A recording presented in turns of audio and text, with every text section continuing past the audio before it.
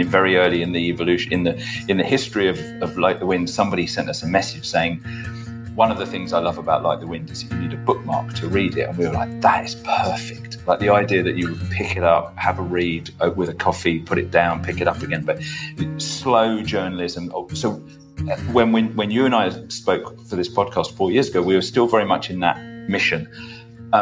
What's happened since, and this actually slightly goes back to the confidence thing, is that we've become much more mission driven around tackling social issues through the lens of running. And that is because we now know that we've got a platform. You know, we know that we're reaching thousands and thousands of readers in 40 countries around the world. And with that comes, I think, an obligation to address some issues that really trouble us and that we're really determined to kind of want to talk about. Confidence that we've got better writers, we're able to tell these stories in a better way. And we've been super lucky.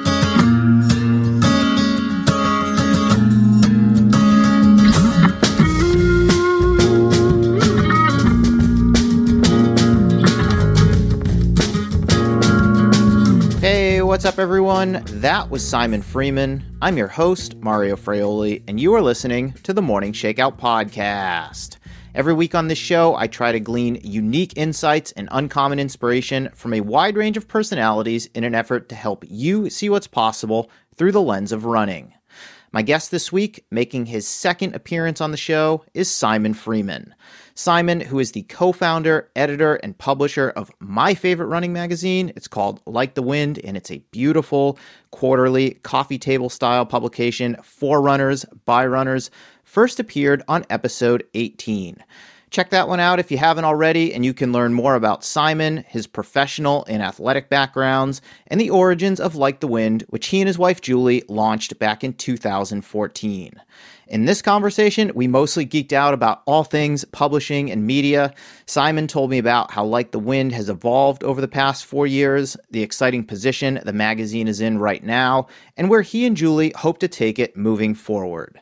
We also talked about the current running media landscape and how it's changed since our last conversation, the state of Simon's own relationship with running and the big goal that he has on the horizon, and a lot more. A big thank you to Tracksmith for supporting the podcast. Tracksmith is an independent running brand inspired by a deep love of the sport. Their spring-summer collection is now available and features staples thoughtfully designed for training and racing hard in warm weather. From their ultra-versatile session tees and tanks cut from a silky, soft stretch knit, which feels oh so good against your body, to the soft yet supportive Alston half tights. That is my go-to workout kit every Wednesday morning, by the way. These pieces are built to work as hard as you do. I'm also a big fan of the Twilight tank, which is the singlet I've been racing in for the past few years. It's super lightweight and built to race, and I just feel faster when I put it on. In the spirit of Twilight, Tracksmith is hosting a series of 5Ks through the months of July and August in 8 cities across the U.S. I will be at the 2 in San Francisco, and I cannot wait. These Twilight 5Ks focus on getting you to your fastest time with pacers, a fast track, and a great environment. For more information, please go to tracksmith.com/Twilight5000. And remember, if you buy anything on tracksmith.com in the month of June, you can get free shipping on your next order and support the Tracksmith Foundation, which helps give more people the opportunity to participate in track and field by using the code MARIO22 at checkout.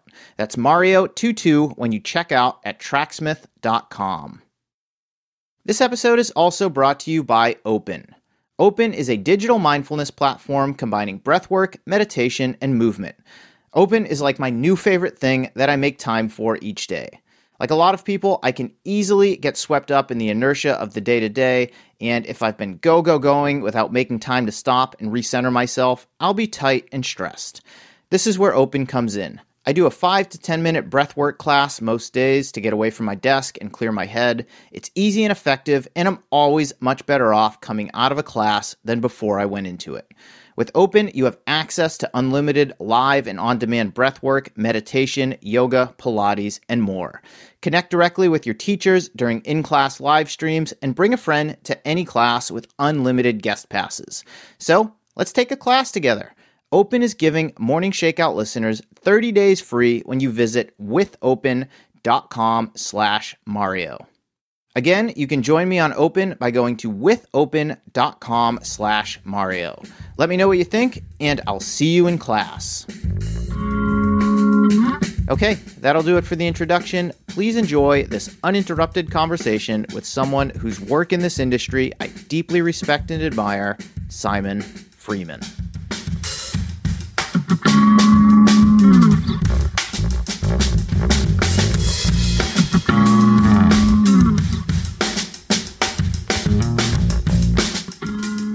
All right, Simon Freeman, my only regret is that we are not having this conversation over a beer in person, either in Europe where you're based or here in the US, but it's a real pleasure to welcome you back to the Morning Shakeout podcast. Thank you for having me. It's I'm similarly to you, wish that we were sitting together somewhere, but sadly it wasn't to be. Yeah, amazingly, it's been 4 years since I had you on the podcast. It was episode 13. And here we are 4 years later. We've stayed in touch. We've actually seen each other, fortunately, a few times since then in person. And where I want to start this conversation is picking up on one that we started offline just a couple weeks ago. And you are in this very exciting position where you recently sold Freestack, your marketing agency that you co-owned with your wife, Julie. And that is going to allow you to spend even more time, which is unbelievable because you already spent an immense amount of time on Like the Wind, but your quarterly running magazine that has been going strong for just about 8 years now. Yeah, it's a really exciting period. Going back to the genesis of the whole thing. I mean, Julie and I launched Freestack together, mainly as an experiment. We'd done a bit of work before we launched the business together, and just thought, well, it would be really cool to try, working together, launching our own business. So we set Freestack up, and obviously didn't have enough work because it was a fledgling business, right? So we had this idea then of, I wonder, we really wanted the running magazine that we wanted to read and that we felt didn't exist. So we thought, well, we haven't got any clients in the agency or not enough. So we'll launch this magazine almost to kind of fill in the gap. And over 8 years, both Freestack and Like the Wind have grown immensely. So suddenly we've got two. It started to become unmanageable. Like it started to get to the point where we couldn't do both justice. So this new phase for Freestack is incredibly exciting. We're partnering. We're merging with an agency that we've long admired. I've known the guy that runs it for 10 years. So it's a really exciting new phase for that. And then, as you say, in due course, that is going to mean that we can then pay Like the Wind the attention that we think it deserves, because it's always felt underloved by us. Like we've never had as much time as we really want to dedicate to it. So we're sort of hoping that we'll resolve that.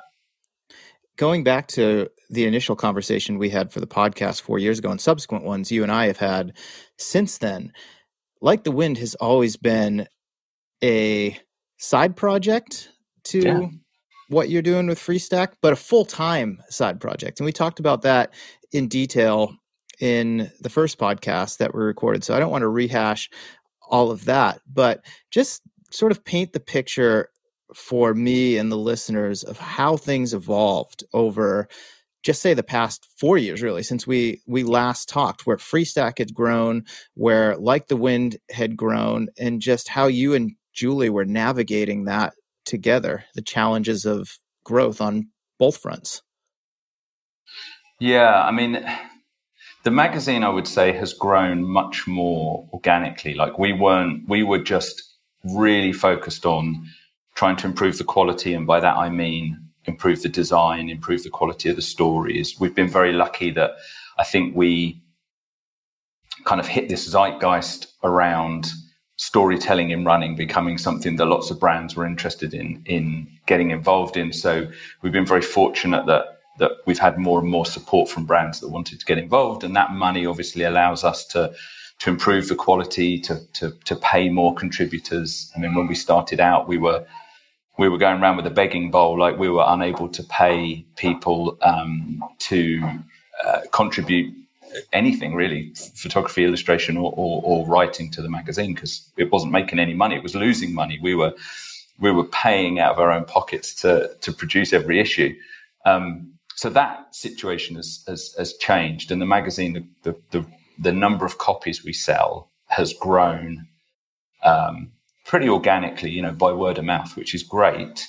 But of course, that's sort of symptomatic of the fact that we didn't really have the time, perhaps, that we needed to sort of do the work to grow the magazine. And Julie made this really interesting point when we were talking a couple of days ago. The amount of effort that it takes for us to produce, a full magazine of content is the same whether we print 1,000 copies or 100,000 copies. Like, right. So we almost feel like once we've gone to the effort, and the writers have gone to the effort, and the photographers have supplied the photography, the illustrators have done their work. Once we've done all of that, it does sometimes feel like a bit of a shame for us to not have done as much work as we could to kind of grow the readership of the magazine. But yeah, so it's been a kind of slow, relatively organic development in all areas, numbers of readers, quality of the content, how much we understand about publishing. I mean, when we started the magazine, we literally, we had no idea. I mean, Julie was watching YouTube videos on how to lay out a page in InDesign, to learn how to do the layouts. So we've learned, I guess, how to be better publishers. I'm on this constant learning curve to try and learn how to be an editor. I had no idea what I was doing. How do I help a writer to do better work? So all of that has all been a relatively slow progression. That was one of my favorite parts of our initial conversation for the podcast, you describing how Julie was teaching herself InDesign, like literally jumped off the cliff and tried to figure out how to build the parachute on the way down as you had this first print deadline that you had to hit. It's been really amazing to see, as a subscriber to the magazine, the quality of all the things that you just described, the writing, the illustrations, the photography, just continue to improve over the last few years. I'd love to understand how you, as you just described, as an editor, have grown since you started the magazine 8 years ago. What have you learned that you were completely blind to? And the answer might be everything, but let's dig into the specifics of it. When you first started this, that has helped you to better be able to steer the ship. I think that there's going to be two aspects to this. One is some sorts of technical knowledge, and the other is confidence. So probably the first thing is I have bought books and listened to podcasts and researched online and talked to real editors, people who actually know what they're doing, to try and glean information on the technical aspects of, I remember, learning what a lead is, like literally like reading a chapter in a book and it described a lead, and I was like, okay, so that's fine. And I absorbed that bit of information, the technical aspects of, how a story can be crafted, and how I can go back to a writer and have some sort of discourse with them and say, look, I love the idea, but what I need is more of this and less of that. Or how I work very closely with Imogen, our deputy editor, co-editor, and she has got decades of experience as a sub-editor. So she will help me to think about how maybe a story can be cut up and reformatted so that an element that was buried halfway through suddenly becomes the lead and the opening part of a story. So there's that technical side. The other bit that's really important is that I don't feel as though, or I certainly didn't feel as though I had any right to tell somebody what to do because I didn't know what I was doing myself. So I think there's an element of confidence of thinking, okay, I can actually, express an opinion and say this is how I want the story to sort of be presented, right. And not overcome my crippling imposter syndrome and say to a writer, look, I love this, but could you consider more of that or less of that, or whatever it happens to be. That's sort of the other crucial element that I think editors have in spades that I'm always trying to get from them is how do you, why do you have the confidence to edit my work? I love it when people edit my work. So yes, that those are the two kind of parts of the growth trajectory, I would say. As time has gone on, have you felt less imposter syndrome than you did when you first got started or were just a couple years in, as you've gained this experience and expertise, just putting your reps in, putting out to this point 31 issues of the magazine? Yeah, I mean, on one front, yes, because I do. If I need reminding, I'll go into the lounge and look at the shelf, our bookshelf with 31 issues of the magazine on it, and think, okay, we have produced 31 copies of the magazine. Like, there's clearly something going right. There's a but to that. So yes is the answer. Yes, I do feel more confident in myself. There is a but to that, which is we are seeking out and looking to work with better writers. And the better the writer, the more I feel like I don't have the authority to sort of go back to them. And the irony is it's completely untrue. Like we're working with, in the next edition that's gone to print, in fact, and is, will be out in a week or two. One of the main features is written by a lady called A.K. Clemens, who writes regularly for the New York Times. So I'm, starstruck. But A.K. really wants to work with me. Like, she really wants my opinion. So, yeah, that's a bit of a double-edged sword. In some senses, I feel overawed by the people we're now having a chance to work with. But they seem to be more and more open to feedback, which is great. As you enter this period of professional transition where you will be able to put more of your time and energy and resources into Like the Wind, does that make you feel like, now I'm a professional editor? I'm not just doing this on the side. This is my full-time job and my sole professional focus, where in years past, because of circumstances that we've described, it hasn't been that. Yeah, I mean, there was a cloak of protection, wasn't there? If we made a mistake, we're like, well, it's just a side project. It's just something we do for exactly. Fun, and that changes. And I can imagine, that must be the same for somebody who transitions from being a talented amateur runner to suddenly they're a pro.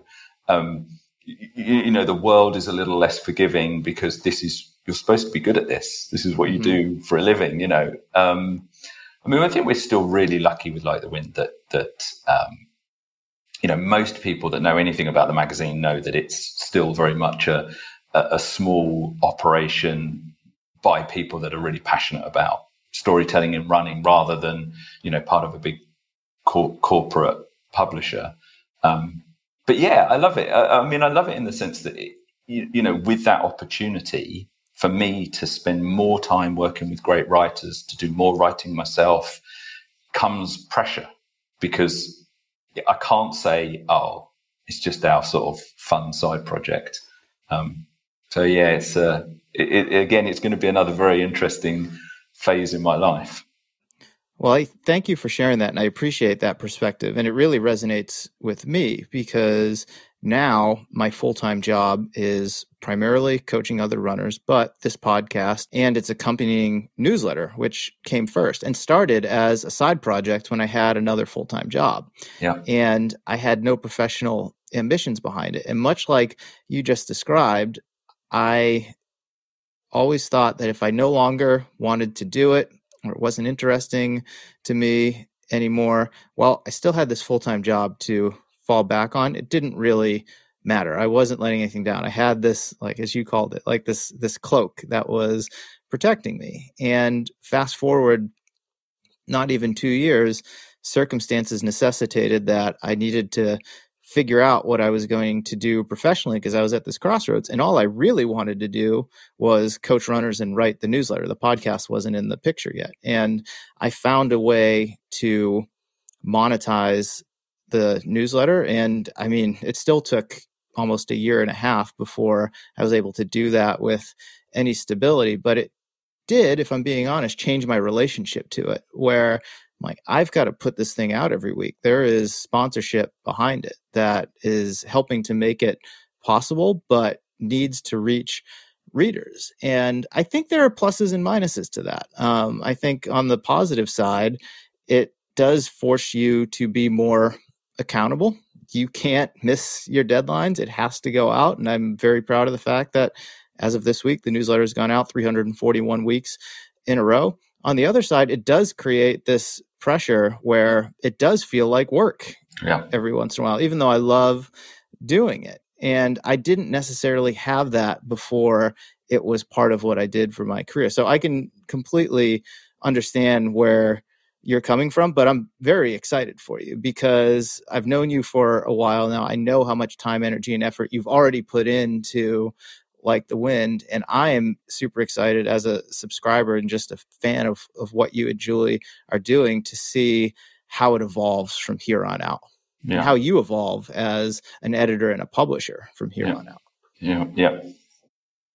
Looking back on where Like the Wind has come from, before even this most recent transition, which is still very, very recent, from, let's just say, when we last talked for the podcast, you had just put out issue 15, and now you've doubled that. You've put out twice as many issues, 31. So doubled that plus one.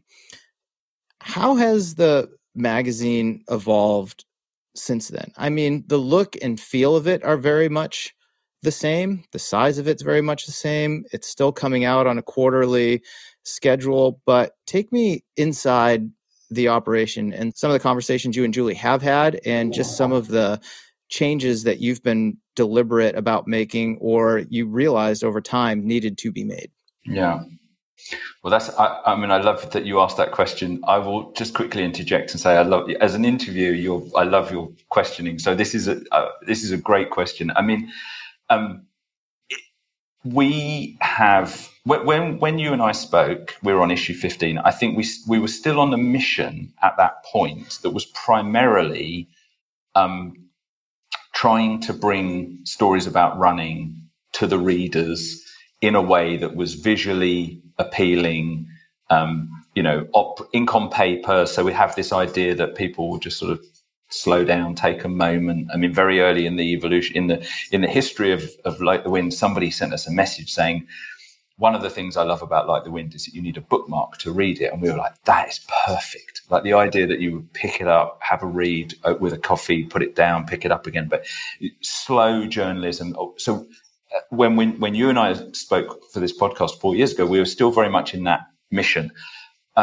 What's happened since, and this actually slightly goes back to the confidence thing, is that we've become much more mission driven around tackling social issues through the lens of running.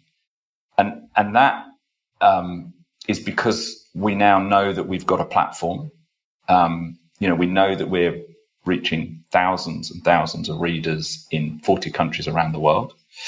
And with that comes, I think, an obligation to address some issues that we're really that really trouble us and that we're really determined to kind of want to talk about. Confidence that we've got better writers, that we're able to tell these stories in a better way. And we've been super lucky that the way the magazine works commercially is that we have a very small number of brands that support us for a year. They all know what Like the Wind is all about. They know what they're getting into. No one's going to be surprised when we are writing pieces about racism, about the environment, about gender inequality, about body dysmorphia, about eating disorders. They're not going to go, oh my goodness, what are you doing? Because we've been doing that more and more and more frequently, and with more confidence. So I think probably the biggest change, because everything else has been probably more organic. You know, we've had, as I said, external writers they've got better. We've got better at being editors. The design has sort of improved, but not necessarily dramatically in big step changes. It's kind of evolved almost issue by issue. Where I think we've been much more determined is, what are the issues we want to talk about? How do we talk about them through the lens of running? And that's been, and it's something I'm really proud of, is the fact that we now have, in every issue, we are tackling a social issue or giving voice to people that we don't think are well heard in the running world. And that's been very decisive for us. Yeah, I love to hear how intentional that's been for you and your team, because as a regular reader of the magazine, that's been the biggest thing that I've noticed. And some of it is very direct right from the cover, and who and what you have on display front and center. And then you flip open the cover and you often tackle or address a lot of this in your editor's letter. And then there's always at least one, if not more, features about all things that you just described. Racism, environmental issues, gender inequality, body dysmorphia, you name it. And I am someone who really appreciates that, because I think there are a lot of other more established media platforms in running who are afraid to address those things. They don't want to lose subscribers, and they're more fearful of pissing off advertisers, which keep the operation running. And if they do that and someone who's putting up big dollars pulls out, that could, really be the end of what it is that they're doing. So I admire your courage to do that, but also knowing the sponsor relationships, partner relationships that you have formed, that you and Julie and Like the Wind have aligned yourself with brands who share similar values and a similar mission. And when you put out a new issue, it's not a question. It's, we are here to support you in getting this message out. I think that's really beautiful. Yeah. And I mean, we are proudly reader-supported publications. So in terms of what it takes for us to, for this thing to be commercially viable, people buying the magazine through subscriptions and single copy sales is far outweighs the amount that we receive from brands, right? So if I'm going to upset anyone, if I worry about losing anyone, I worry about losing the readers, honestly. Mm-hmm. Because they are the reason we do it, and as I say, they generate, the bulk of the money that we need to make the publication successful. Well, let's talk about that a little bit, to the degree that you're comfortable with. What has been some of the reader response to this intentional, I don't even want to call it a shift in direction. I think it's just an evolution of the content that you're putting out. I mean, I think people that love it will tell us. People that don't will just stop buying the magazine. Honestly, we don't get feedback from people that say, I really don't enjoy the fact that you want to talk about these issues, some of which are a little bit difficult, a little bit emotionally triggering. They don't tell us that. They just stop buying the magazine. And the number of people buying the magazine is going up. So I guess from that we're finding that niche. I mean, I'm really fascinated by, someone said to me a little while ago, well, running's a bit of a niche, isn't it? And I was like, well, I guess so. Not everyone runs, for sure, but it's quite a big niche if you talk about the universe of people that at any point in a week pull on a pair of trainers and go for a run, right? There's quite a lot of people. But actually our audience is very much a small niche within a niche, but it doesn't need to be enormous. We don't need to be selling, hundreds of thousands or millions of copies. So we're finding those people, they're finding us. And you know, the proof is in the pudding, isn't it? It's if they're buying it, if they're subscribing and paying good money. I mean, it's £32. I guess that's what, $38 for a year's subscription, which is 4 issues. It's not cheap, certainly not free. The fact that people are paying for it is indication to me that we're reaching the right people. Yeah, and providing them value. Otherwise, they wouldn't fork over that money, you know, once a year or 4 times a year if they're buying single copy issues. But I think you raise a very important point that I love to dig deeper into with you, and that's this niche within a niche, because I do this as well. And I think we have a lot of overlap between our audiences and just our approach to how we do things.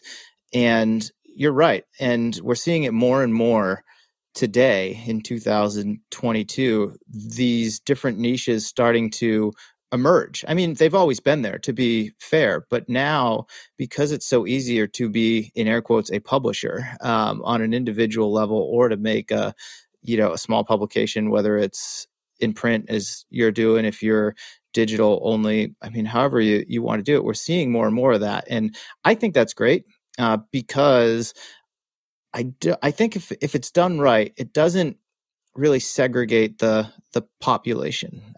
You have people who come into running for their own reasons. Maybe they love just the competitive side of the sport and they can find that niche. Maybe they love hearing about the benefits of running for mental health and they can find that niche. Maybe they love crew culture and they can find that niche. I mean, whatever it is, we're seeing more and more of that than ever before. And I think, in my observation anyway, some of the bigger, more established publications that were trying to be everything to everyone are having a hard time, because you can't really be true to any one thing and you're not speaking to any specific audience, and they're going to tune out eventually if they're not seeing content that really speaks to them or that they're interested in. So I mean, I think you're right. I mean, I think running is just this one big niche, but I mean, we're seeing, these smaller niches really start to,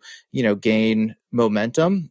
And the last thing I'll add to that is I think a lot of them, we're doing this, other brands are doing this, where they're not in competition with each other necessarily. There's actually more collaboration there. And that wasn't the case before. You had, the bigger publications like, you have Runner's World, you have Running Times, you have, Women's Running, Competitor Magazine, which I worked at, which is now defunct, but competing against one another for audience, for eyeballs, also for, advertising dollars to keep themselves going, subscribers to keep themselves going. And now, I mean, I've been a part of a number of collaborations with other smaller, more niche kind of media brands.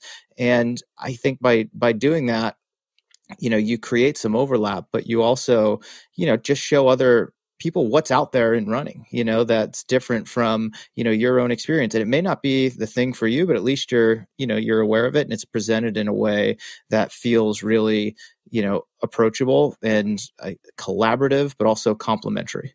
Yeah, no, I couldn't agree more. I mean, I think that if we think about the person that's buying Like the Wind, they're the kind of person for whom running is a really, really significant part of their life. I was about to say everything, possibly not everything, but it's a really big part of their life. That person. I'm that person. That's a fact. Right. And so when another beautiful, really sort of beautifully curated and produced running magazine comes out, I don't worry that Mario is about to buy that one and stop buying mine. I'm not worried about that. I know that you're going to buy both because running is such a huge part of your life. And it's like, I think that for some of the other publishers that you've been talking about, the thinking was, well, somebody will be buying a magazine because they're kind of interested in running. Maybe they're training for a marathon or something. And if they buy a different magazine, they won't buy the first one. They'll buy one running magazine because they're just going to buy one. The people that I'm talking about are going to listen to your podcast and 3 or 4 other, or 5 or 6 or 7 others, and they're going to buy every really beautifully produced running magazine out there if there were more than one, because running means so much to them, and they want to have a shelf with lots of, they're not going to say, well, yeah, I'm, kind of one and done, as it were. They're going to indulge their passion for running in lots of sort of ways. So I don't really worry. I don't worry about it. I've had people that have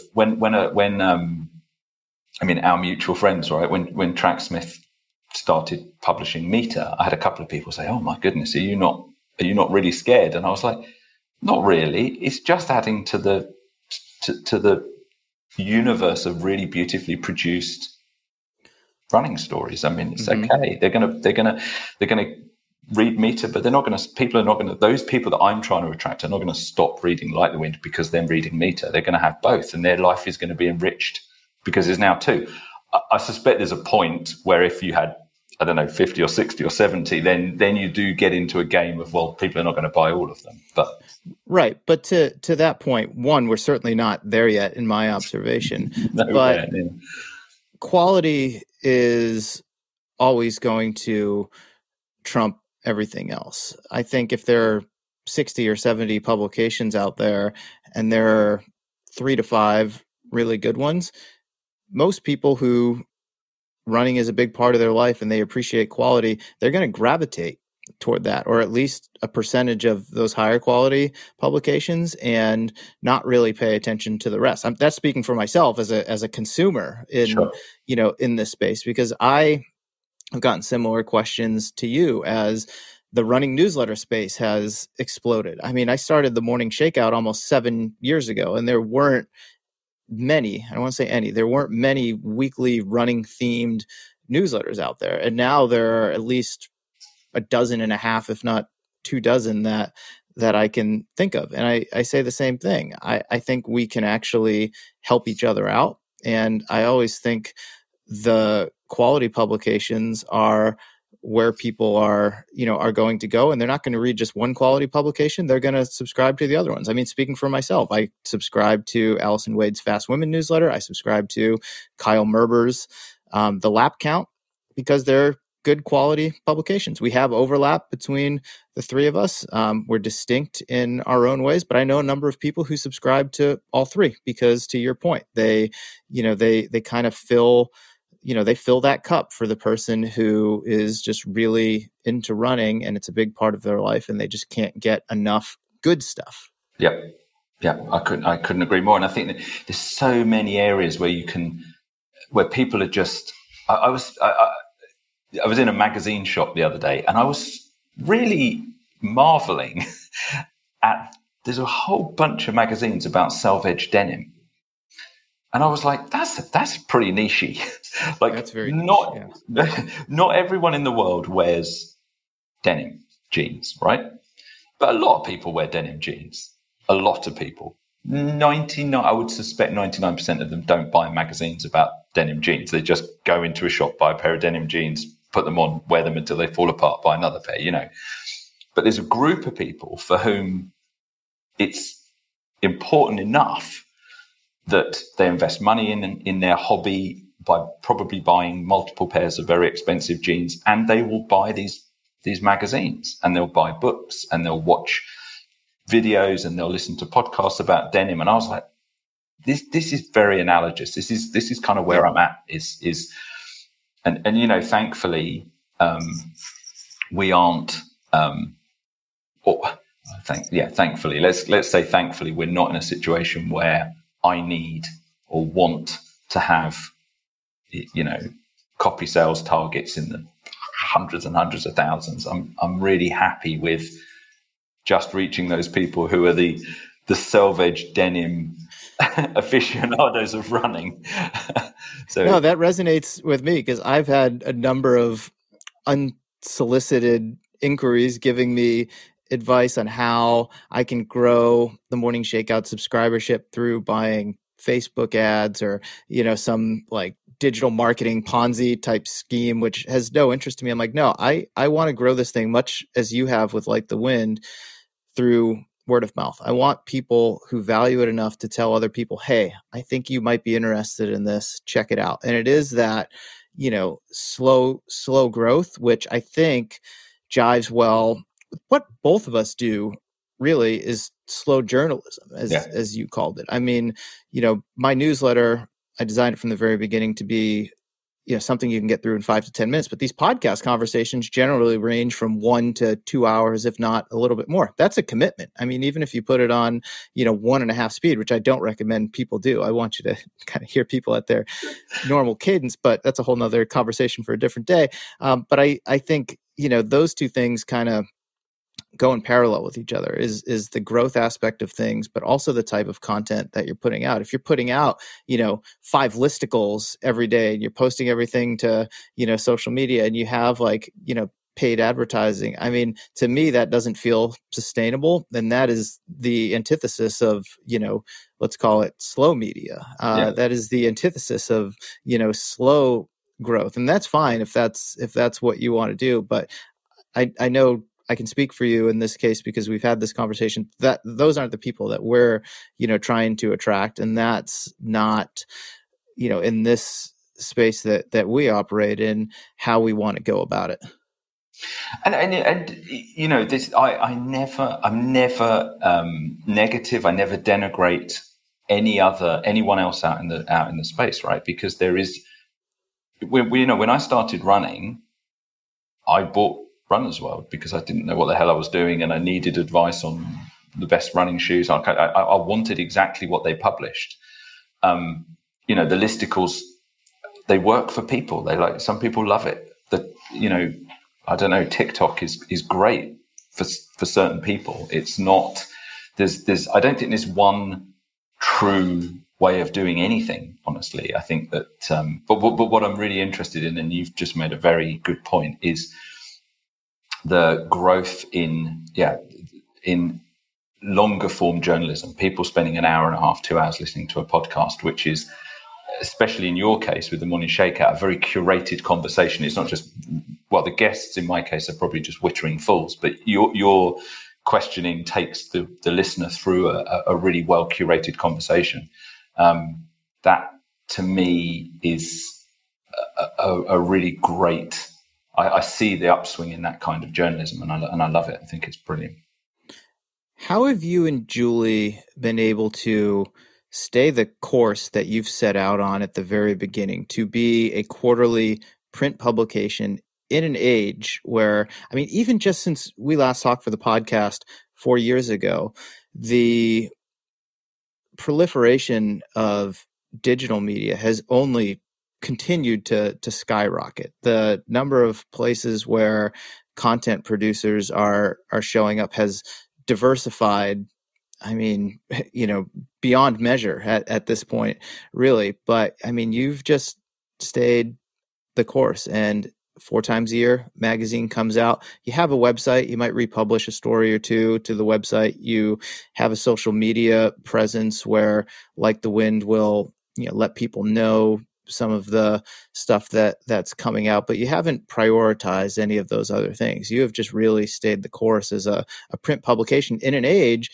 especially in this running and outdoor sports space, where we've seen a number of publications either scale back their operation to 2 to 4 times a year or eliminate print completely. Yeah. I mean, because Like the Wind started out as a side project, we didn't put much commercial pressure on it. So it was fine. It was just, I mean, as I said, I can't even remember now, but the first half a dozen issues, I think, was certainly lost money. And Julie and I would just sort of scratch our heads and look in the bank account and figure, wow, okay, we could just about afford to put out another issue. So we didn't put ourselves under a lot of pressure to make money, which was super helpful. And so without that pressure, we didn't need to, we didn't need to fold it, as long as we were happy to stay the course and just sort of figure out how to pay the print bills, 4 times a year. this sounds really cheesy, but it's genuinely true that there have been several points where I've said, look, this is nuts. We've got to stop. We've got a really fast growing marketing business, and the magazine is just getting too much, honestly. And without exception, every time we've had that conversation, right, or even I've just been having a conversation in my head, somebody will send us an email saying, I've got a suggestion for a piece. I've got an idea for a story. What do you think? And I think, wow, we really need to tell that story. Like, that story deserves to be, published. So we'll do one more issue. We'll just we'll kind of figure out a way of producing another episode, another issue of Like the Wind magazine, and kind of make it work somehow. So that I think the fact that we still keep getting these amazing stories, combined with, it's not pressure, it's the amazing support from people that are buying the magazine around the world, makes you think, wow, we should keep going. It's sort of, yeah. Along these lines, you mentioned a couple times now how you've gotten better writers to contribute to the magazine, the overall quality of the submissions that you're receiving continues to improve. How has that come about? Has that largely been you and your team reaching out to writers and asking them if they'd be interested or willing to put together a piece for you? Or have you gotten inbound inquiries from writers who you maybe would have been scared to reach out to, would have said, no, there's no way that this person would ever want to write for Like the Wind, and you were just, maybe one of those situations where you're like, Julie, come over here. Like, look who's sent us an inquiry and asked if they could write a story for the magazine. I'd love to learn more about that. Well, that's happened a couple of times where we've had an inbound email and I thought, really? This is amazing. It's a bit of both. I think what's been really interesting, so a lot of the time I will try and find writers, especially now when we're in a position where we are able to sort of pay some people. We're not able to pay everyone, but we can pay some people. I will very purposefully try and find writers and say, look, if you've got any ideas, I'm open to them, and we can talk budget. It's not out of the question. And, so I'll sort of proactively try and find people in that way. What's been happening recently as well, which I'm really pleased about, is there are people who want to make a career in storytelling, in running. They're passionate about running as an activity and as a sport, and they love storytelling, whether that is photography or writing or illustrating or even something like filmmaking. And they've contacted me and said, your Like the Wind is very rare in that it's a publication that allows me to really express my creativity. I mean, I'll give you a really good example. One of the writers that we've been working with a lot recently, or a few times recently, who I really admire, her work is absolutely amazing, sent me an email the other day about something completely different and said, I've just submitted a piece to a publication. I won't mention who it was, but a big newspaper. And I submitted 4,000 words, and the editors cut it down to 2,000 words for space. And that 2,000 words contains a lot of gold, and it's now on the cutting room floor. And I was like, I would never do that. We just add pages.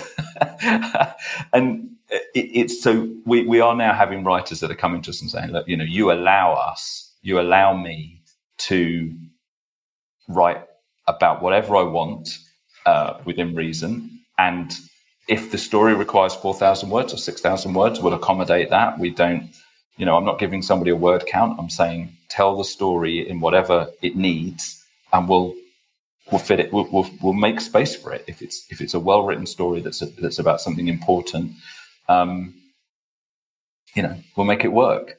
So there's a lot of different ways now that we're discovering and getting a chance to work with new and better writers, for sure.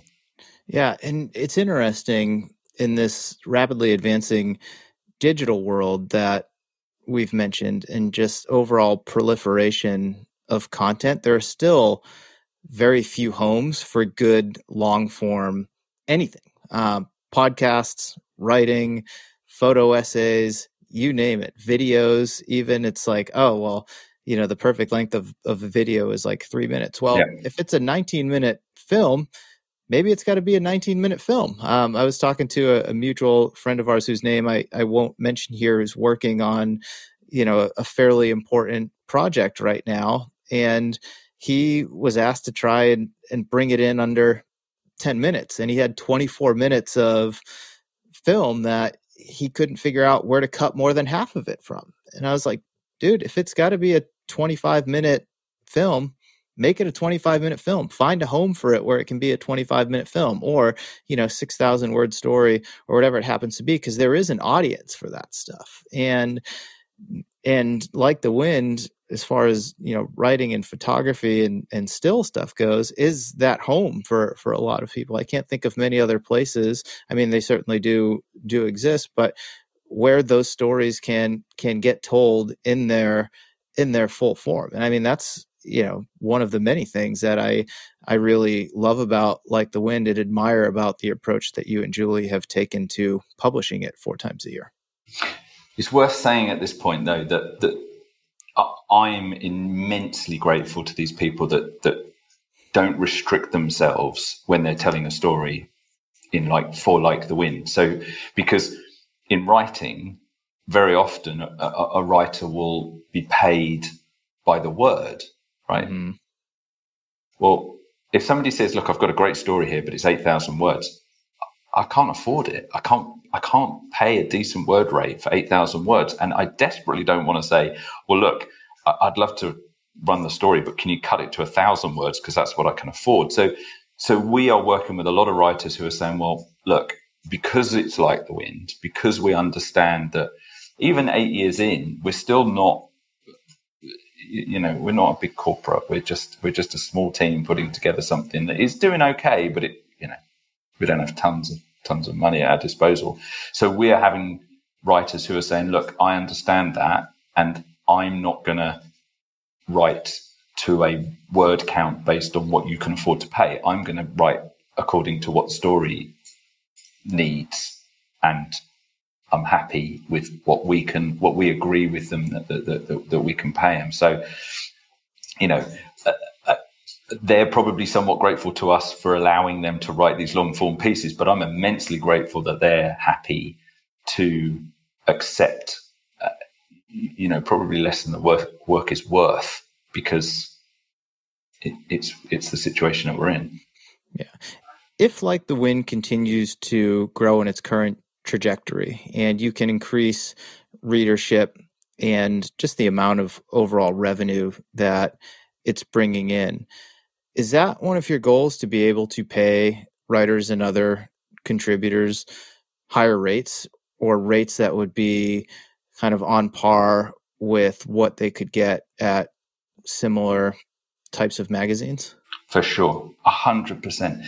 And that is because I am obsessed, is not the wrong word. I'm obsessed with being able to publish these great stories. And what I'm painfully aware of is that without outlets that are able to sort of give a writer an income that allows them to sustain themselves, they'll go and do something else, and then we'll lose them, and so I feel responsibility is probably too strong a word, but I feel like we can be part of the solution. We can be part of allowing these, especially young people that are coming into, who are sending me, who are writing to me and saying, look, I ran track at college.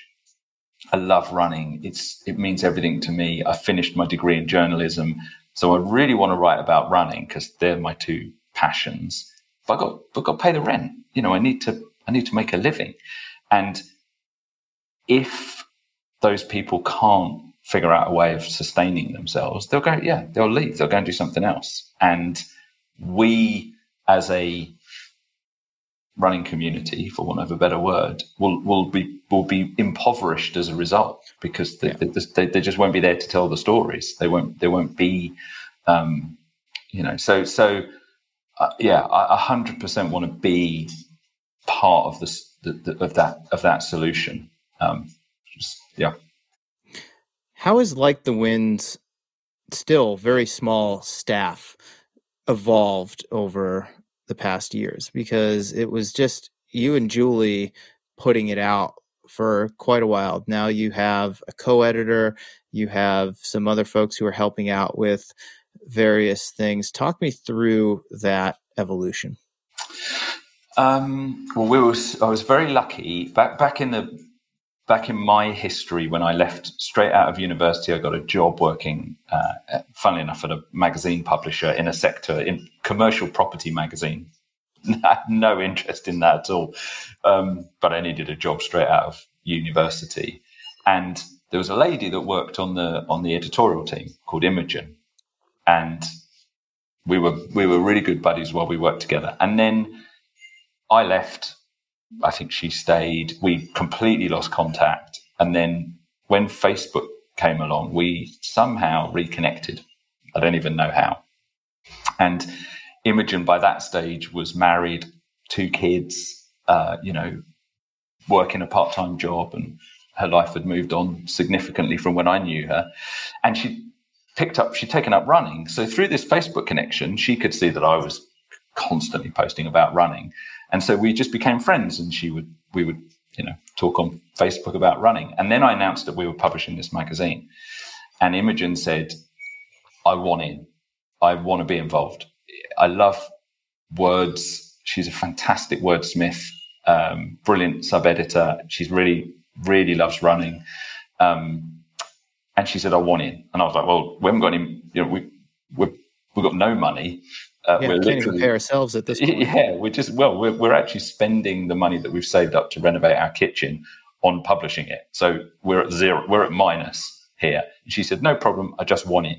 So I think literally from issue 2, Imogen was, dipping in and out as and when she could. I would send her pieces, she'd sub-edit them. She would just help me to kind of make the stories better. So Imogen's been there really right from the beginning.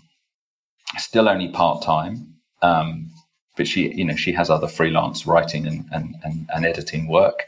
So we're part of how she earns a living. Alex, who works with Julie on the design side, he came along, I'm going to guess around about issue 10, 11, something like that. Again, just a really passionate runner who dropped us a line and said, guys, I love what you're doing. I'm a graphic designer by trade. Can I help? What can I do? And exact same conversation. Look, we would love some help.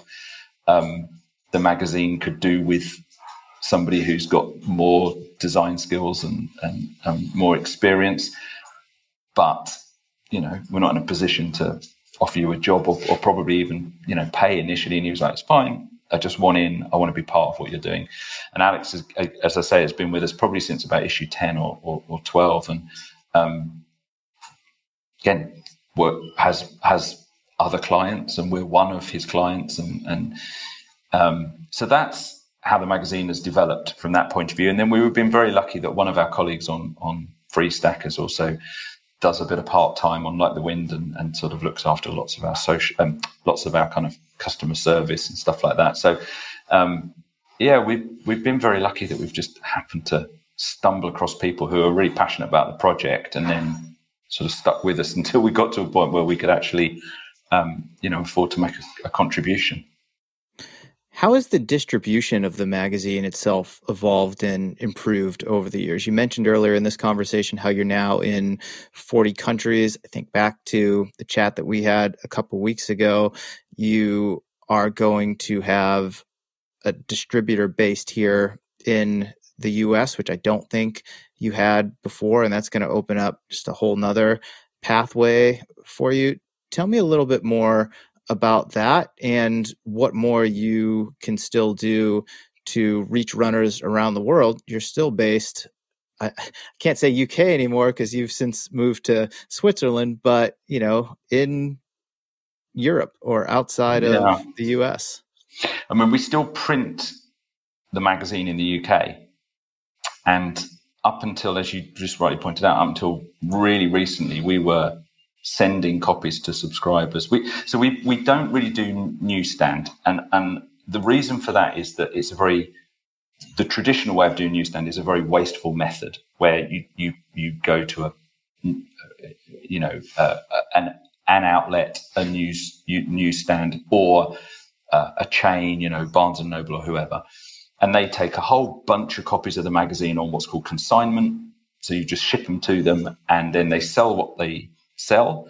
And then when your next issue comes out, they basically destroy what they haven't sold, and you then get to charge them as a publisher. You then get to charge them typically 50% of the cover price of the number of copies they sold. So it's very wasteful.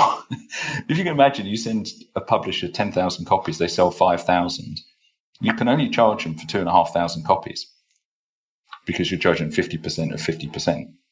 And Like the Wind would cost us more. It costs us more than that to print it. We'd be actually losing money. So then you get into this cycle of, well, the only way to make that work commercially is to sell advertising off the back of this circulation, which you're saying is 10,000, but in reality is 5,000 or less, right? Of numbers of copies sold.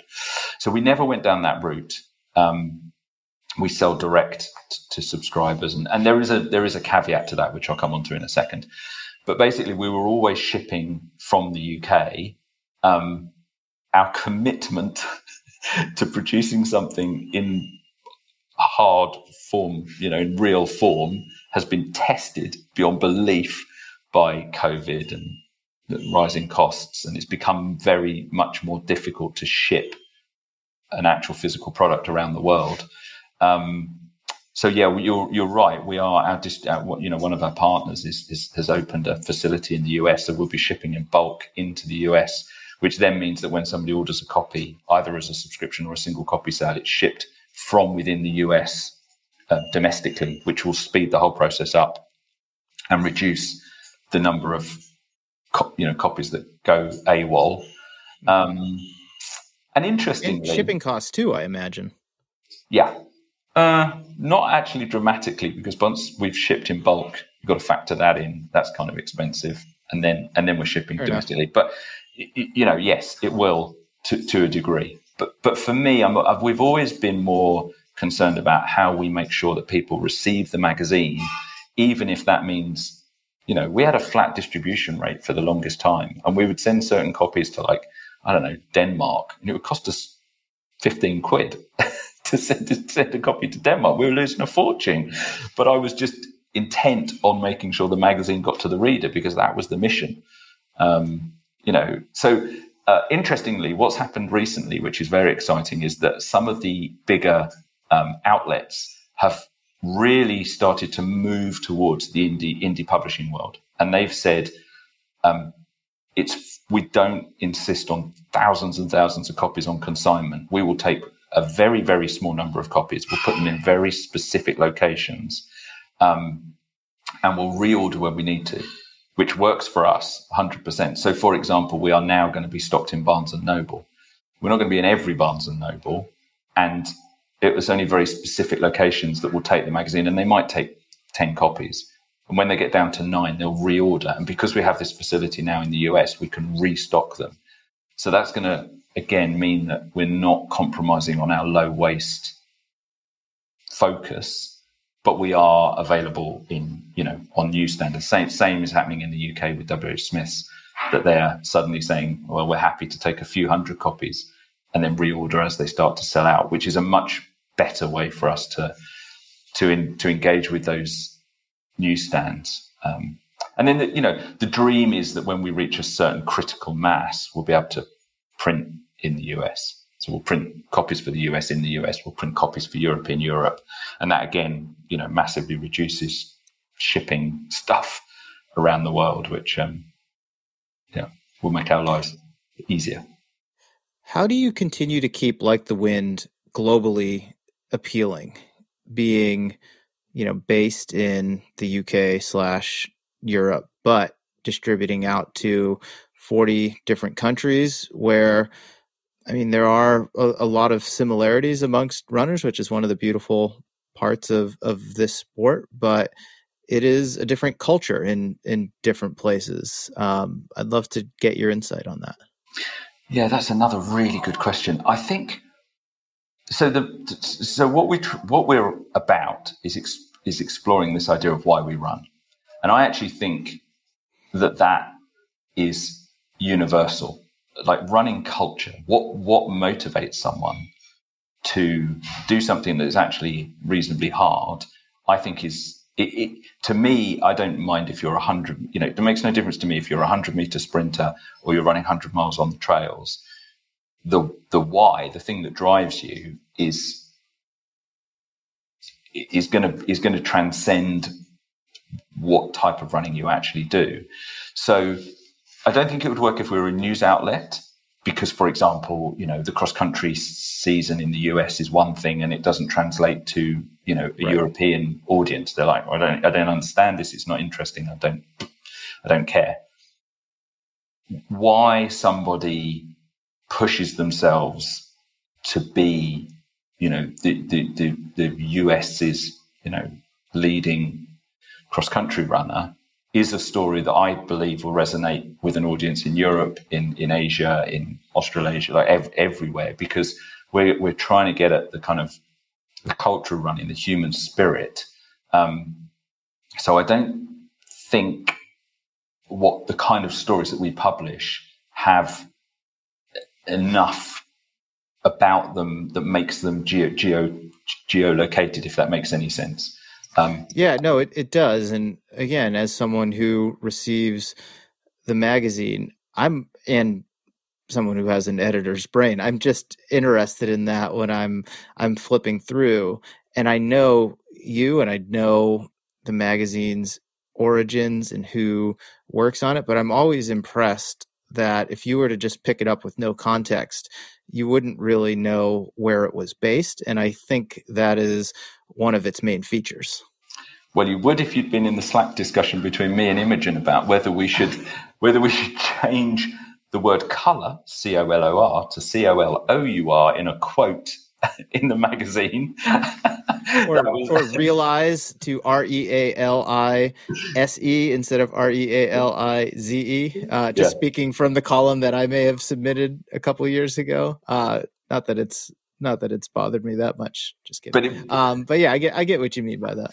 You have to put a pin in the map somewhere on that front. But I mean, again, it's the same as when I read and listen to everything that you do. You talk about universal issues that all runners relate to, and I think that becomes then, it becomes irrelevant where the reader is based. It's sort of, it can be anywhere.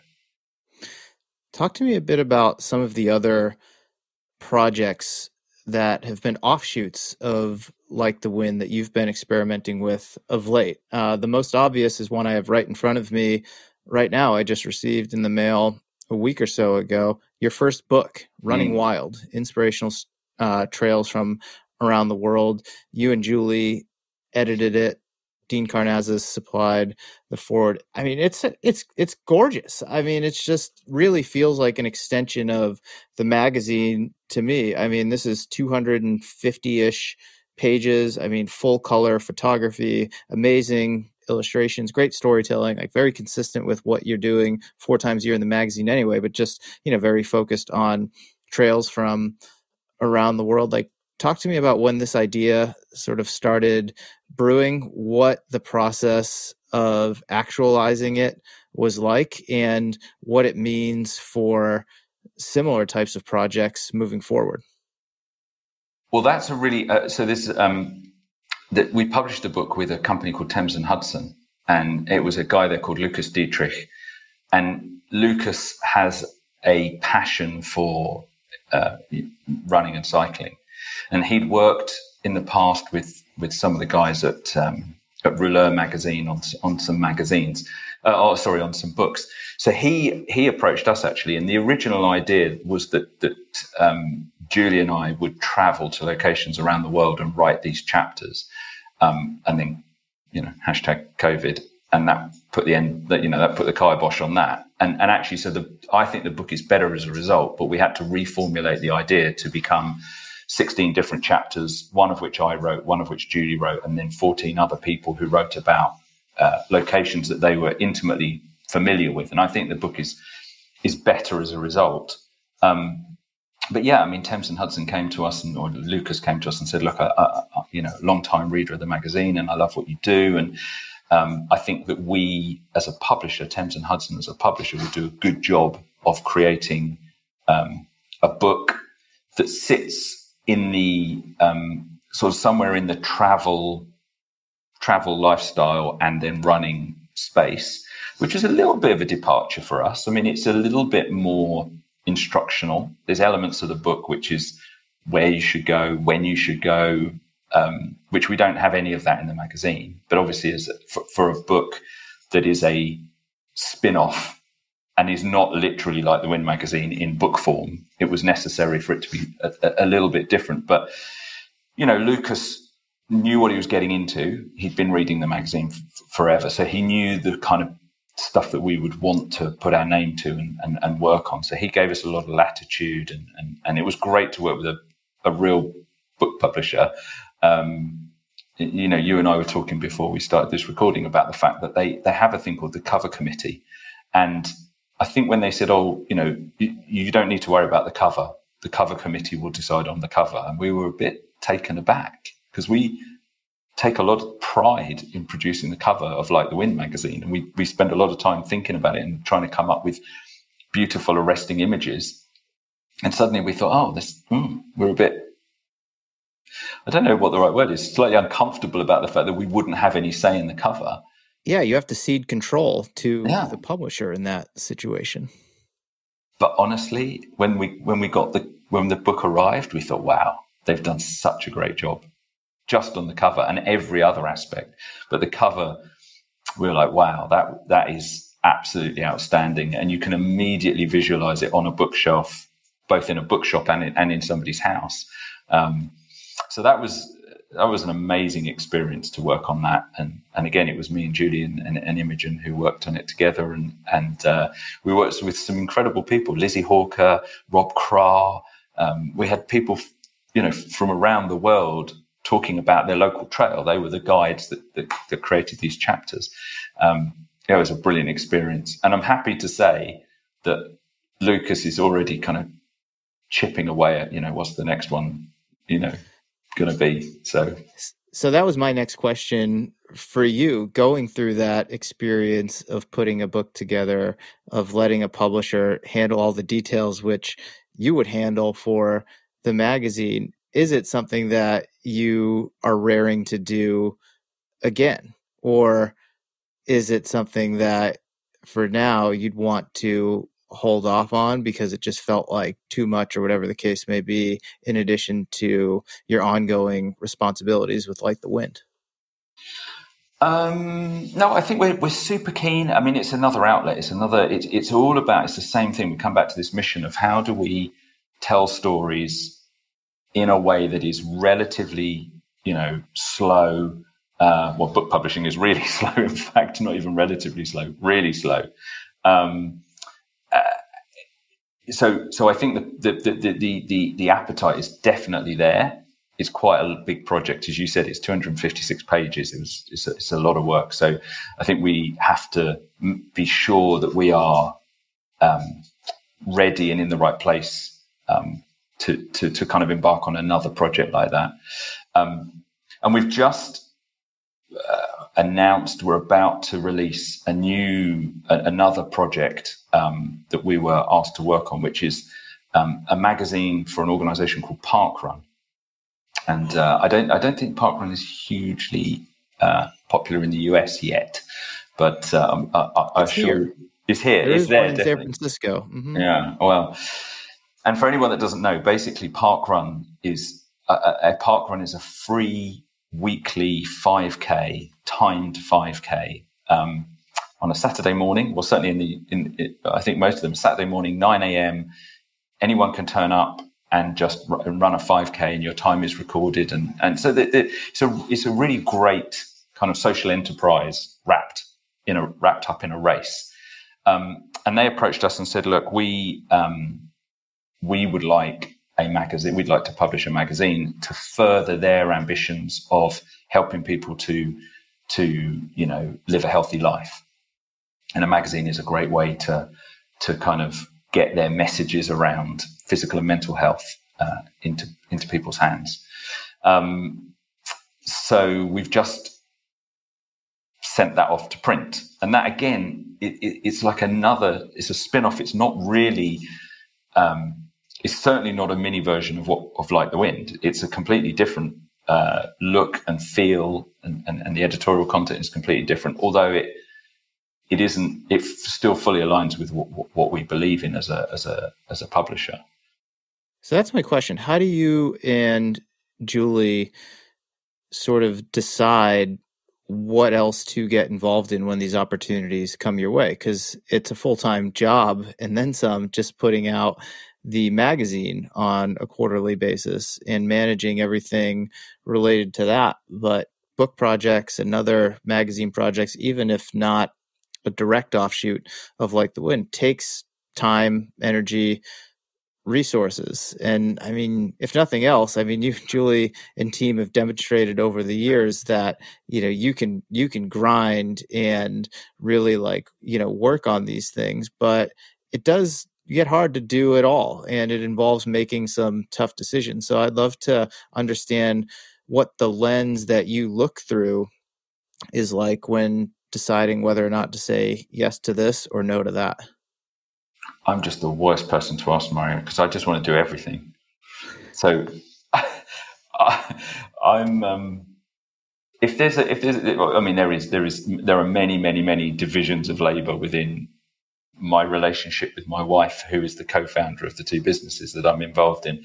But one of the divisions of labour is Julie generally being the voice of reason and saying, no, we can't do that as well.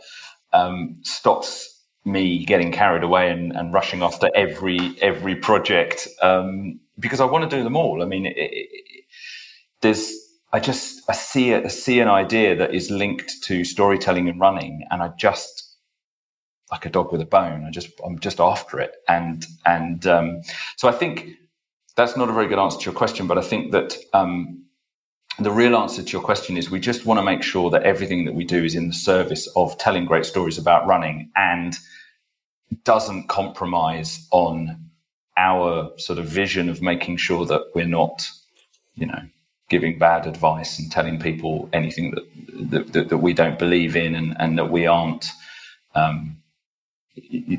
doing anyone that we're telling stories to a disservice. Two more things on Like the Wind and media and publishing in general before I sort of pivot to turn the conversation to you and some of the things that you're involved in. But in the past couple of years, you and Julie relocated from the busy city of London to a much more quaint and quiet village in Switzerland. And I'm interested from a creative standpoint, what that transition has been like for the two of you, going from, this busy, very energetic environment to somewhere a bit more quiet, very beautiful as far as nature and all of that's concerned. Great place to run, but kind of the complete opposite of where you were based for so long. Yeah, I mean, I would love to say that it hasn't made any difference, and I genuinely believed it wouldn't. So when we moved, obviously, Imogen doesn't live in London. She lives in Norfolk, in the sort of east of the UK, and Alex lives in Australia. So, and Laura, my colleague that I mentioned earlier, lives in Chicago. So we were never all in the same place at the same time. We never have been, as far as Like the Wind is concerned. Julie and I obviously are most of the time. So I kind of thought, well, it won't make any difference because we're just working. We've always worked remotely. We'll just continue.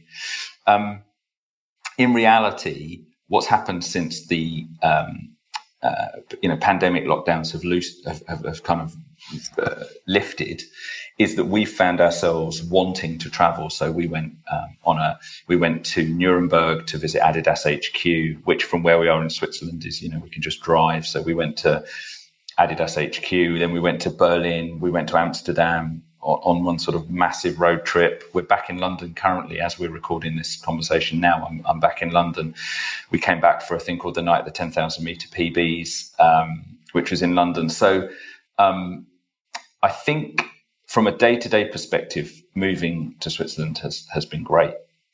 I'm 5 minutes from the trailhead running, 5 minutes jogging to the trailhead. It's fabulous. I love where we live. I think from a connections and, events point of view, we're going to end up traveling, quite a lot because because things happen in big cities or things happen in other places. I'm planning a trip, towards the end of the year to come to New York, for something actually we could announce. I could just say what it's about. Nobody knows about it yet, but I could just say what it's about.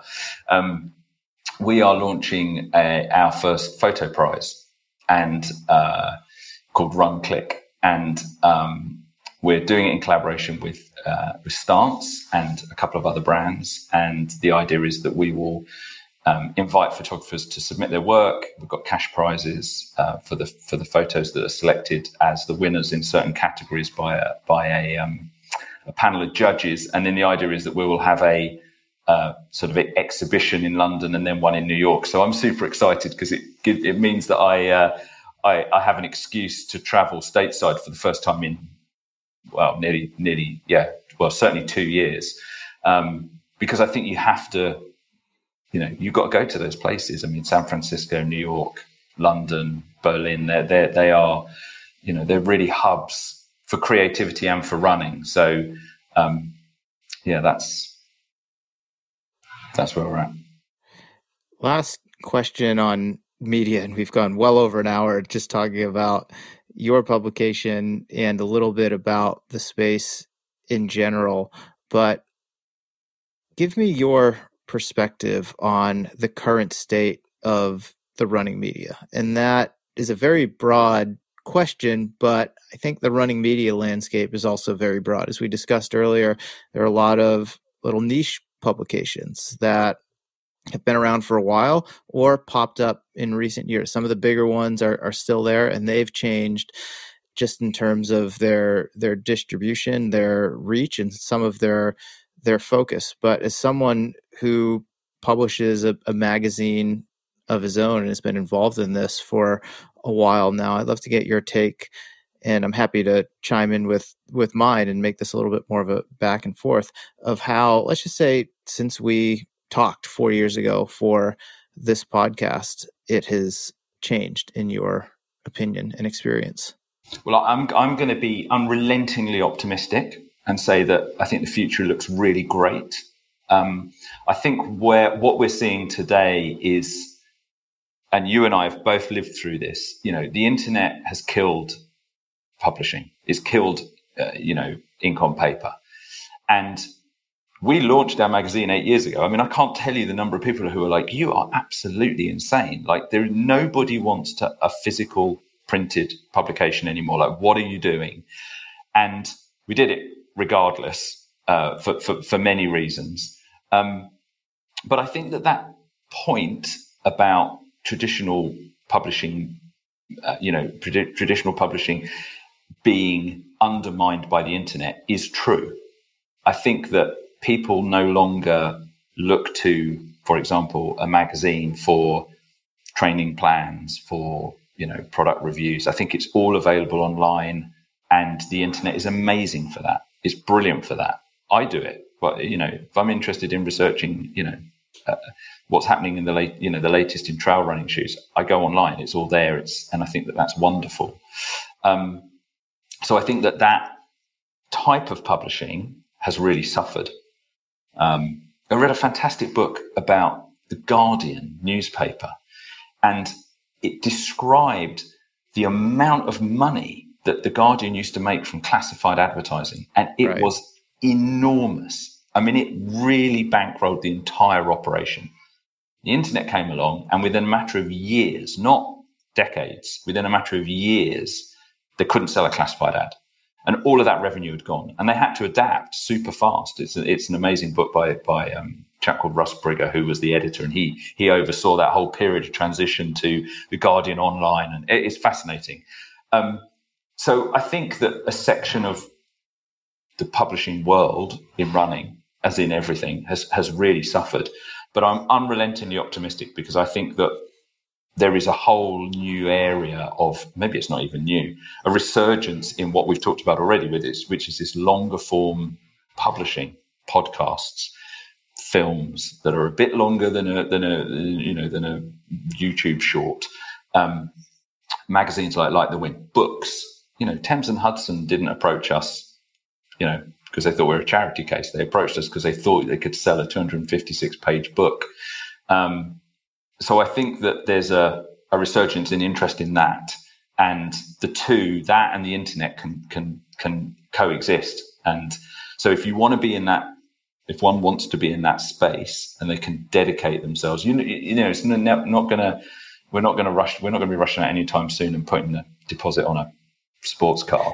It's not a great way to make a living, but I do believe that that niche idea means that there's plenty of opportunities for people to do longer form, what I would call slower journalism, that people will pay for. They'll become a Patreon, for example, of your brilliant podcast. They will buy a subscription to a magazine. They'll pay for quality. Yeah, I think you're right. People will pay for quality, especially in an age now where online we're seeing more and more content go behind a paywall.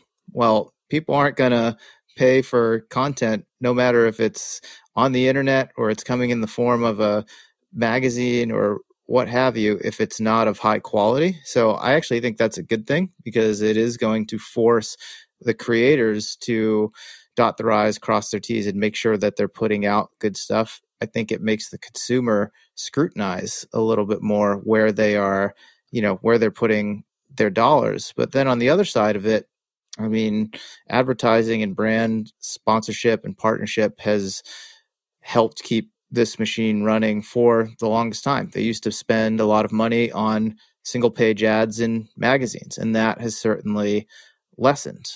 But that money has been distributed elsewhere. It went to banner ads on websites for a while. There's still a number of websites that go that route, and I think there's some of the worst experiences on the webs. But we're seeing more and more brands, partner with these niche publications because they share, as we discussed earlier, just a similar outlook, and they want to reach the same audience, but they also realize that they don't have to be everything to everyone. They can really dial it in that way. And I think that is a positive thing. It can be frustrating at times, especially as a consumer, because there's just, so much content. But I do think that the quality will always rise to the top, and the consistent quality is going to be sustainable for the long term, no matter how it's supported, whether it's through advertising, sponsorship, partnership, whether it's through direct reader support or some combination of those things.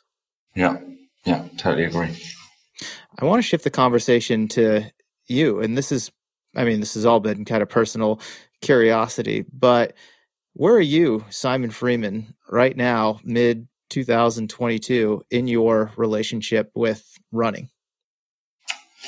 Well, again, an interesting question. I think in like recently, I've realized that I operate better when I have a target in everything I do. And with running, I've kind of not had a target. I got obsessed with trying to run a quicker marathon, and reached my zenith, my personal best, just after Julie and I had launched Like the Wind, and just before that, Freestack. So we had two businesses that we were trying to get off the ground, and I distinctly remember crossing the finish line in London and having set another marathon PB and just thinking, I don't think I can do that again.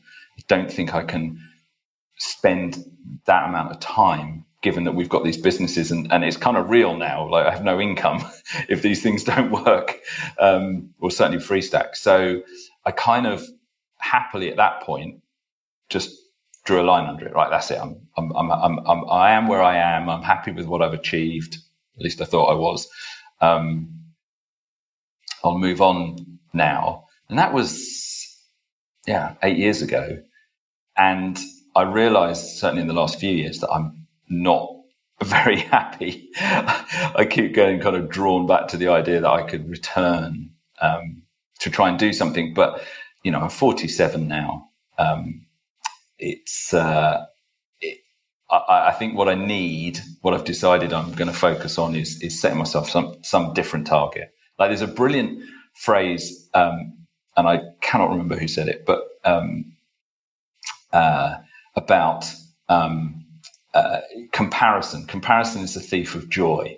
And I think that one of the struggles that I've had is that I compare myself now to the me, that was running 100-mile weeks and training 9 times a week. And I'm not that person anymore. So I need to stop comparing myself and find something else. So I'm working on that. Yeah, for sure. Especially when you've built your life around this thing. I mean, I was running before Julie and I launched our sports marketing agency and before we launched a running magazine. And they were an expression, I guess, of this thing that I loved that I wanted to then make my profession. And to then kind of realize that you're not the runner you used to be is a bit of it's a bit of a process, but it's okay because I think I'm landing in a place where I've worked out what my new target is going to be.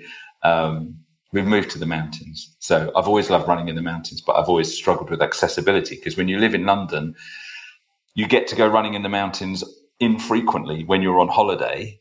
Whereas now I live in the mountains. So I think the target is going to be trying to run 100-mile trail, 100 miles on the trail. Although, again, going back to what we said earlier about Julie being the voice of reason, she said, well, you haven't done a 100-kilometer race in 3 or 4 years, so maybe you should try that first. I was getting all carried away with, I'm going to do a 100-miler. But, I think that's where that's the target I'm going to set myself.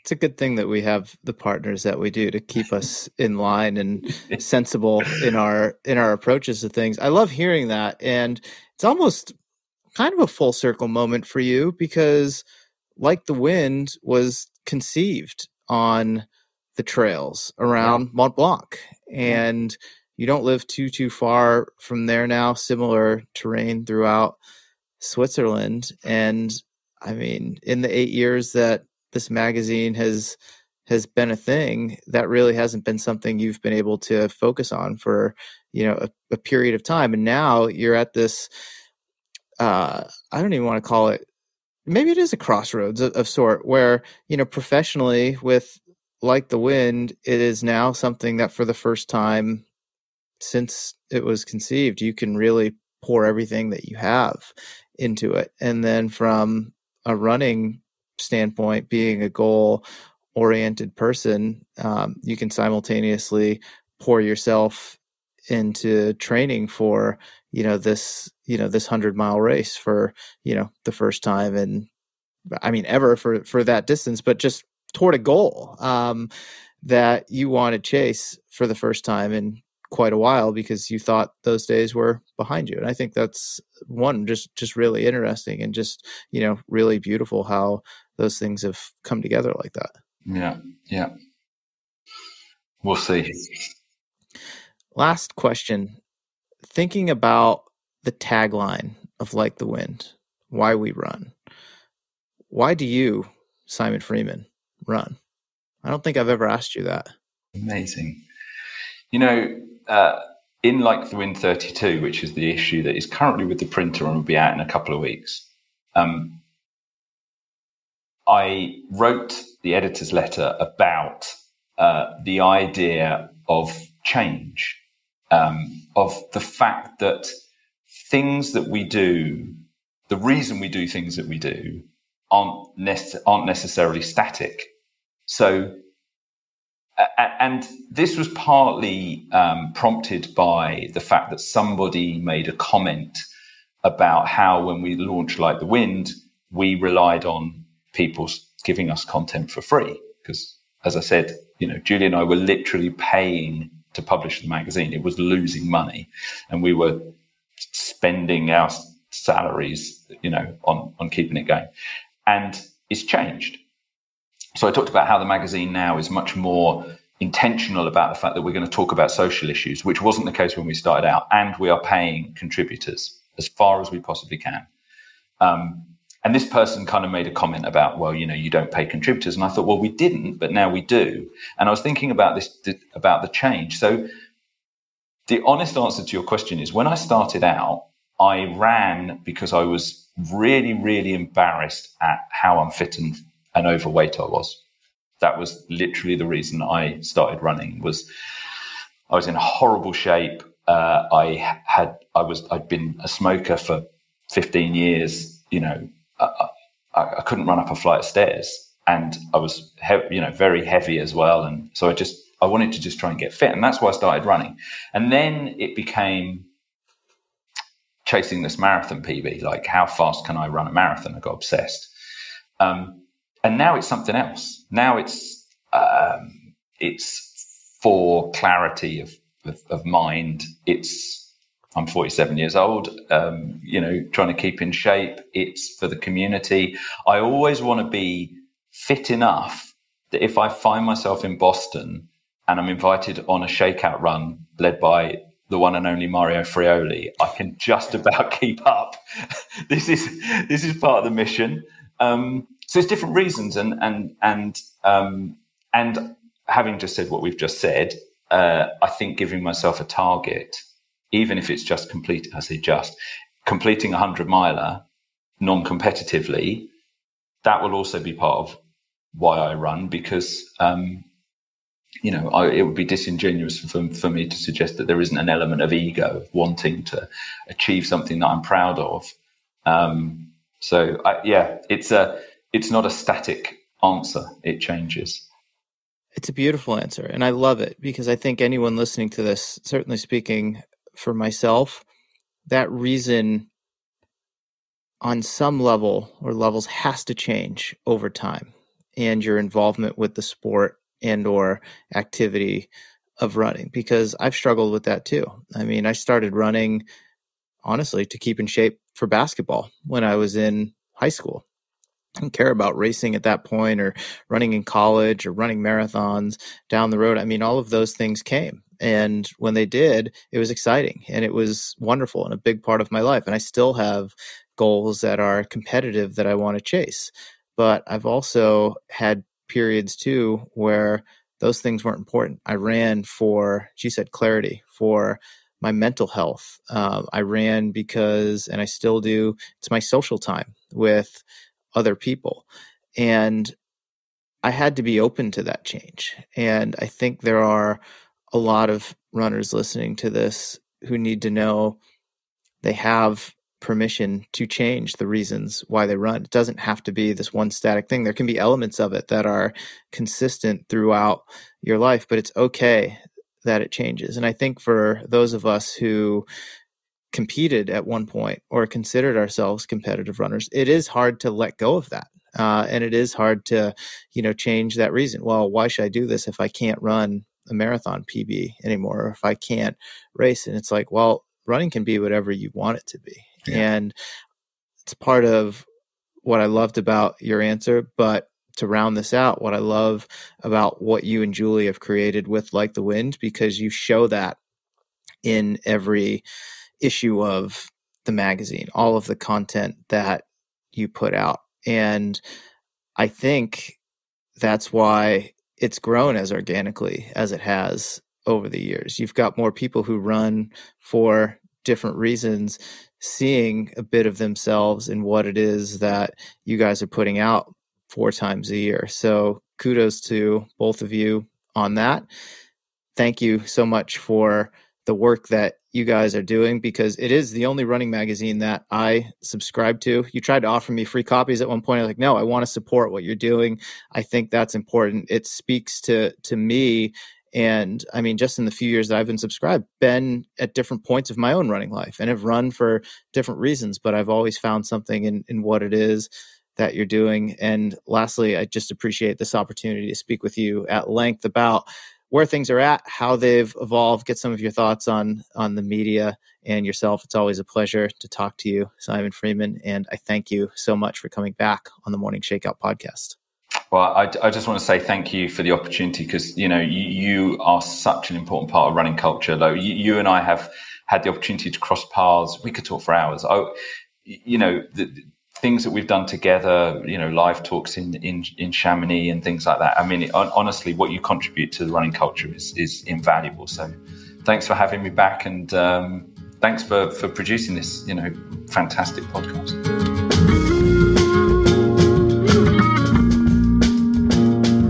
Okay, that's it for this episode of the Morning Shakeout podcast. Thank you so much for taking the time to listen in. Also, a big thank you to Tracksmith and Open for making this episode possible.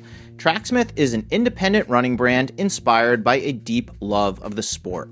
Their spring-summer collection is now available and features staples thoughtfully designed for training and racing hard in warm weather. My personal favorites are the Session Tee and the Alston Half Tights. If you buy anything on Tracksmith.com in the month of June, you can get free shipping on your next order and support the Tracksmith Foundation, which helps give more people the opportunity to participate in track and field by using the code Mario22 at checkout. That's Mario22 when you check out at Tracksmith.com. Open is a digital mindfulness platform combining breathwork, meditation, and movement. I do a 5 to 10 minute breathwork class most days to get away from my desk and clear my head. Let's take a class together. Open is giving Morning Shakeout listeners 30 days free when you visit withopen.com/Mario. Again, you can join me on Open by going to withopen.com/Mario. Before we wrap up, I'd like to give a shout out, as always, to my man John Summerford. He's produced every episode of the podcast and is the reason this show sounds as good as it does week in and week out. Also, thank you to my right-hand man, Chris Douglas, for handling sponsorship sales and various other duties, and Jeffrey Stern for managing the AM Shakeout social media accounts. I don't have a big team here at the Morning Shakeout, but these three guys help keep things running smoothly. Last thing, if you're digging the podcast, I encourage you to sign up for my newsletter. It's also called The Morning Shakeout at themorningshakeout.com/subscribe. And you'll get a collection of things that I've been thinking about reading and listening to lately that you might enjoy getting in your inbox every Tuesday morning.